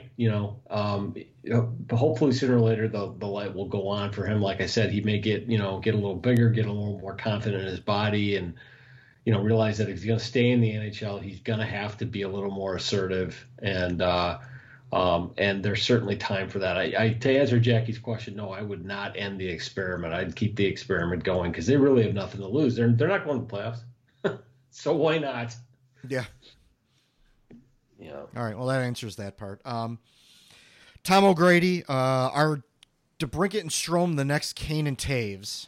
I'll answer that one. No. Next question. Yeah, no, they're not. Tom, you asked us to dive a little deep on that. I will try to do that. We talked a lot at the top of the podcast about Dylan Strome and, what he kind of projects as. And it really is more a second line center, whereas Jonathan Taves, quite frankly, and I think people kind of take this for granted that like guys like him grow on trees, and they don't. He's been probably overshadowed most of his career by Sidney Crosby, and perhaps of late by, Connor McDavid. And as he's had a couple of bad years, he's fought some injuries, he's kind of fallen off. But, he's a point a game player this year, 56% face-offs. He just happens to play on a pretty crappy team. But Jonathan Taves has been a franchise level center in his career. I just don't think Dylan Strome's going to be that guy. Conversely, Alex DeBrincat is a scorer. He is a guy who, gets into scoring position, gets that shot off, uses defenders as screens. But after that, he's kind of an average player at best. And the point being, I'll take the 40 goals a year that he gives you, but I would never put him in the same category as a Patrick Kane, who can take over games and take over playoff series with his energy and with his competitiveness and just off the chart skill in every aspect of the game. It's just a huge stretch to even start to think about those guys being the next Kane or the next Taves. It's certainly an interesting question, but I think the answer is no. Yeah. You have to put it into perspective. Patrick Kane is probably the best American-born NHL player. Yeah, ever. Ever. And to say that Alex DeBrincat is not that is no slight on him. Exactly. Because there are a lot of players. There are many thousands of players that are not Patrick Kane. No, DeBrincat's he's going to have a great career, but he's just not going to be the force. Yeah. And the elite type of player that Patrick Kane is. He's not going to be. Yeah, Patrick Kane carried this team on his back through that win streak with his point streak. Like he just threw him right on his back, and he plays at an incredible amount. He's just such a student of the game. He's super skilled. Aside from what you may think of him as a person, those are all facts as far as his hockey playing goes. So, if you're going to get anywhere in that conversation or the comparison, and I may get a little blowback on this, if I was going to say who's going to be closer to the predecessor, I would say Strome was going to be closer to Taves than DeBrincat is to Kane. Yeah, I don't agree with that. Just because Strome could have a long. Playing the type of game that he plays, he could have a long NHL career, long, solid NHL career. And I'm not going to say he's going to be Jonathan Taves, but I can say that he may be closer to Jonathan Taves type than DeBrincat will be to a Patrick Kane type, Patrick Kane is an elite, legendary, all around, setup guy, scorer, quarterback, like everything. I mean, it's so, you know, I don't think Dylan Strome is going to be necessarily the first line center of the Blackhawks for a decade, but he would be closer to Taves than DeBrincat will be to Kane. That's all I'm saying. But he's still far from Taves. He's still going to be. Oh yeah, they're both far from those two. The bottom line, like Aaron said, no, they won't be. But that doesn't mean they won't be a really good duo. Right. Don't take that as we're slighting these guys at all, because we're not. No, we're just really saying they're very good how players. good the comparators Just are. putting it into perspective, you're talking about two guys who are top 100 NHL players of all time. Right. And to two guys who are still young and still seem to have holes in their games that the other guys didn't have at that age. That's all. Right? Right. The reason why I shut that down so quickly is not because they're never going to be that good. It's just they're so different. It's so hard to compare. Yeah. And my thing is, when I see DeBrincat, and I think that he's, however old he is, 20, what is he, 22? 21, I think. 21. And he's scoring. They're both 21. Yeah. They're both 21. And DeBrincat's scoring close to 40 goals in the NHL. I mean, that's incredible. Like, that's, if you can have that, I mean, he's pretty much more productive than Patrick Sharp. I mean, yeah. And Patrick Sharp, a lot of quality. And yet, I would take a Patrick Sharp in his prime over an Alex DeBrincat. That's how far I think DeBrincat is from Patrick Kane. I mean, because Patrick Sharp could score 35 goals a year, and he played crazy good defense, and he had great speed, and he could kill penalties.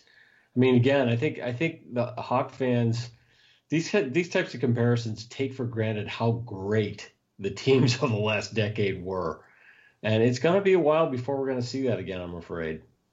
Yeah, for sure. I mean, people take Marian Hossa for granted. As hard as that is to believe, they take Marian Hossa and Patrick Sharp in their primes for granted.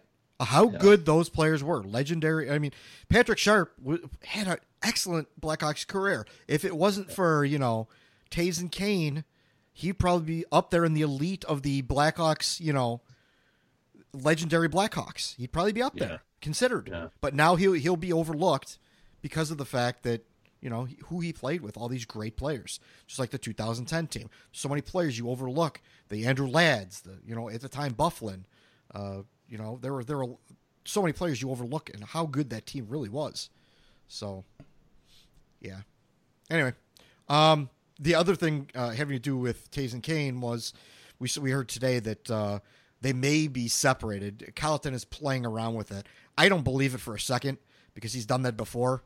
And Quenneville used to do it too, where he'd split them up on the day, the skate before the game, or the skate the day before the game, and then he'd come right out for the game, and everything would be right back to normal. So I don't think it's going to happen. But I mean, for a majority of their career, they did not play together, so it's not huge. It's not huge news. It's bigger news that they've played as long as they have together this year. Honestly, you guys got anything to say about that part of it? No. Okay, Aaron? No? Yes? Nope, nothing from me. Aaron from the bathroom. Okay. Come back, Aaron. We apologize for Dylan Secure. We won't slag him anymore. And Aaron added this one. Thank you for adding this for me at the end. Tenny Miss Western said, in hindsight, would you have traded Crawford in 2016 when everyone called for his head on a stake? 2016? Maybe. 2015, summer when everyone said that all the nonsense with the Darling and no, maybe in 2016, possibly if the right offer came, I would have understood it. 2015, not so much. Not after winning the Stanley Cup. Not if you were going to turn the keys over to Scott Darling. No. I was not a believer in Scott Darling. Not that I don't hate Scott Darling. I liked Scott Darling for what he was.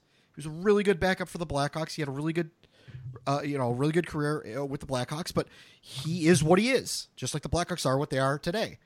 Scott Darling, just he's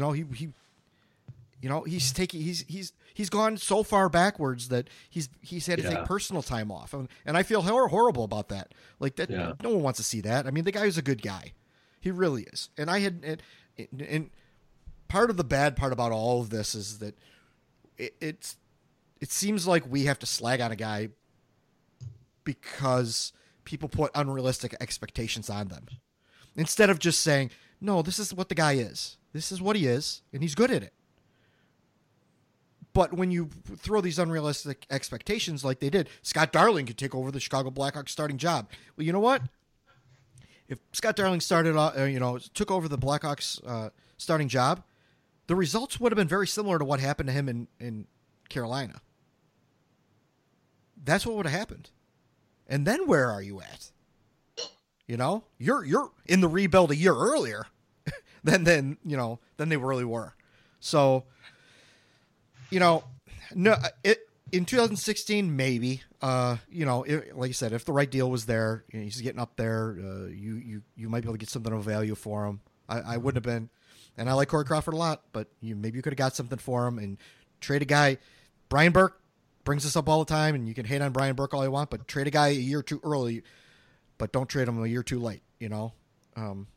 That's kind of the way it is. So that would have maybe been a year too early, but might have worked out in the end. So what do you guys think? Well, I mean, I think it's really easy to look back in hindsight and say, 2015 would have been the time. But I just remember the 2015-16 team that went out in 7 games versus the Blues in round 1. I think everybody thought that team, especially after they made the deal for Andrew Ladd at the deadline, that team was, had what it would take to go deep in the playoffs. And if that was your belief, then you had to have Corey Crawford, I mean, but now at this point, I think only the delusional at this point think Corey Crawford is part of a meaningful future for this team. Aaron, you got anything to add? Not really. I mean, I think the whole no trade clause with this core, I think they bought into that whole thing too.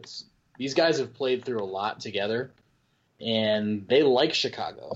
Think of all the happy NHL markets that they could go to or be traded to, where you and your family have to just kind of deal with it in freezing Winnipeg or whatever. I mean, Chicago's a great city to be in, and you're playing with all your friends that you've won championships with.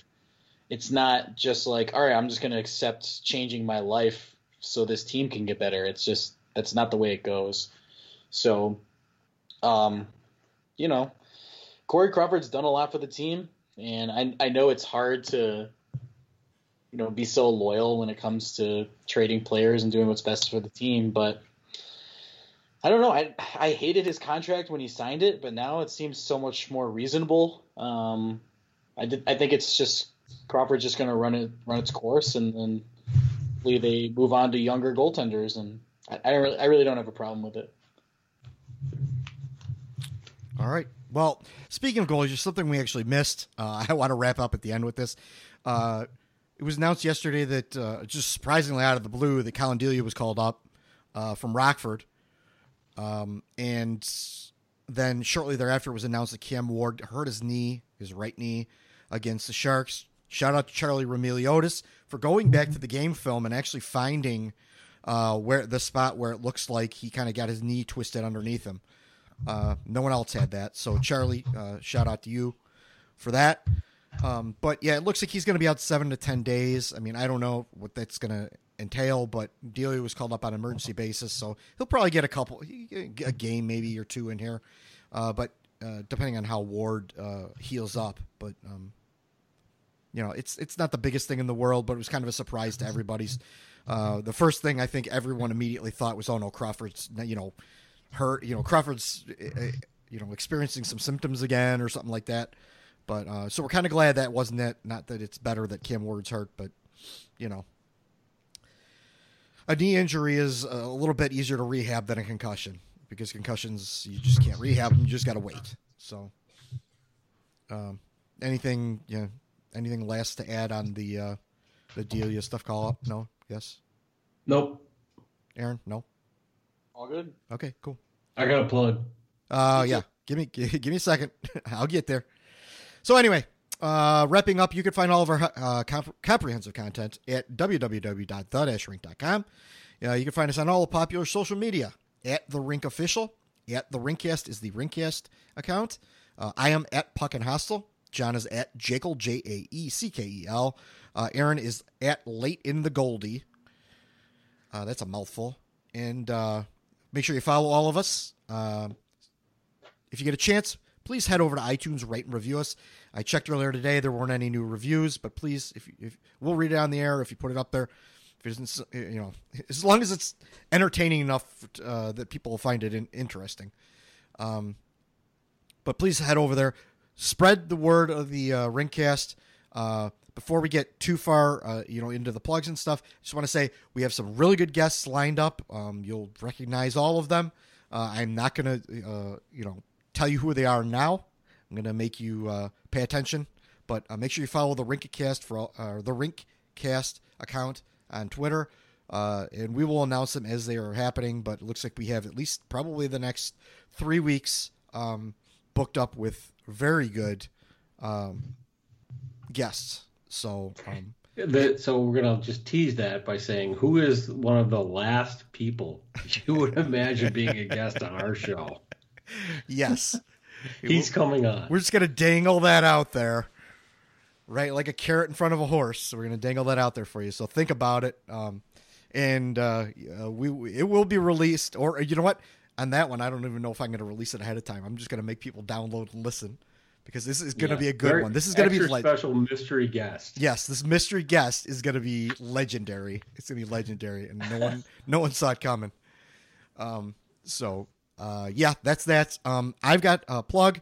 I want to plug my guys. I mentioned them last time. At 5-Star Window Tinting in New Lenox.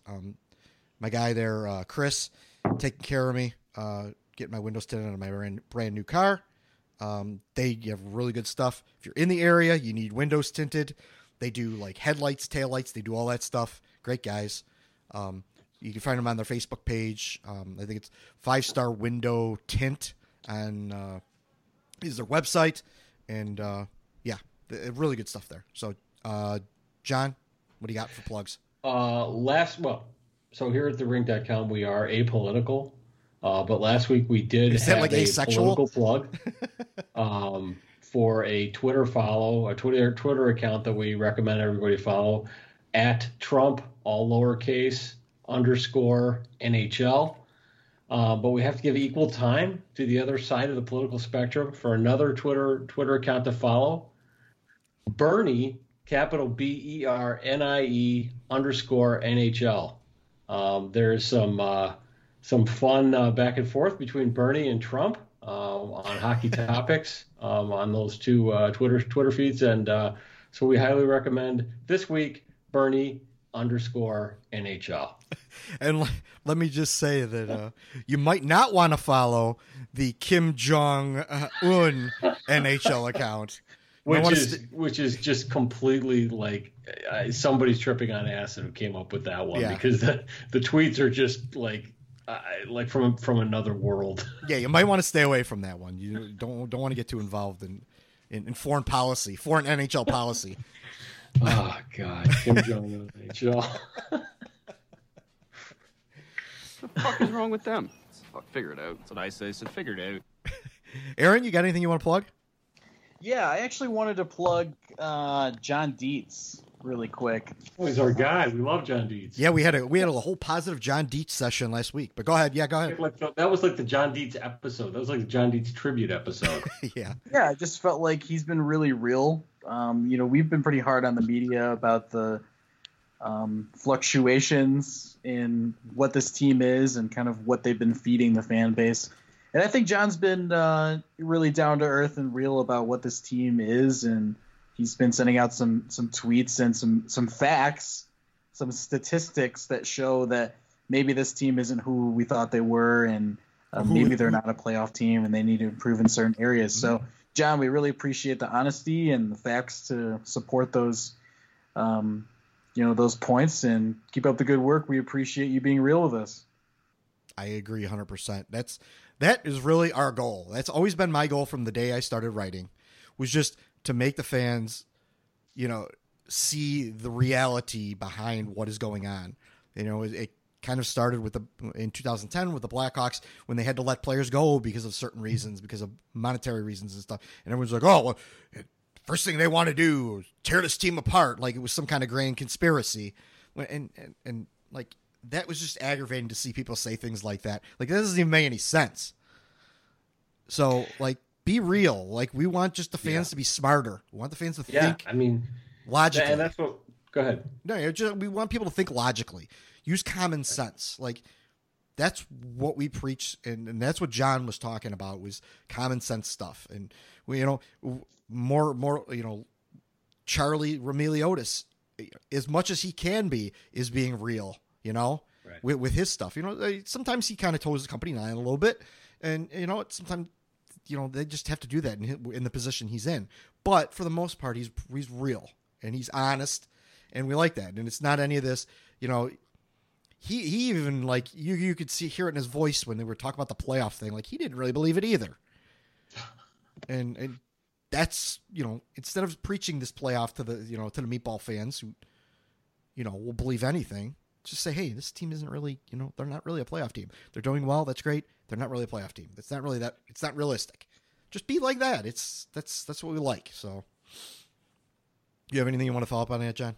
I know you. Yeah, I remember when I was writing over at Hockey Buzz for 8 or 9 years. I mean, the readers who I developed the deepest relationships were the long-term season ticket holders who went way back with this team to the dark ages of the 1990s and the early 2000s. And, people, Hawk fans, hockey fans in general, but Hawk fans in particular, actually chump up a lot of money every year to go to games. And it's a significant investment. And my personal feeling is that the team is obligated to be honest with them, and to be accountable.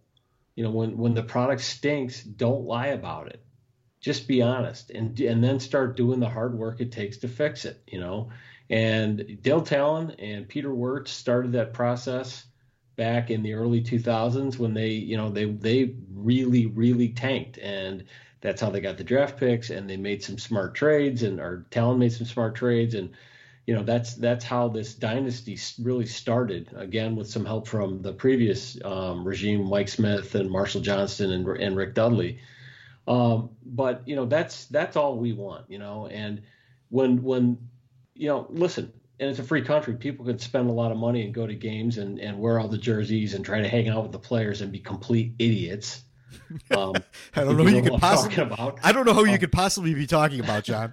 But the most fans go and they want to be entertained, and they want the team to win, and they want to have pride in the uniform, and that's where we are, So when we seem like we're being negative, it's because we're smelling BS. Sometimes we're wrong. We've admitted that. But a lot of times we're right. And it's because, we're old and we're angry and grumpy, and we want you to get off our lawns, damn it. Yeah. But in the meantime, we're going to be in the pursuit of truth, justice, and Stanley Cups. That's all I have tonight.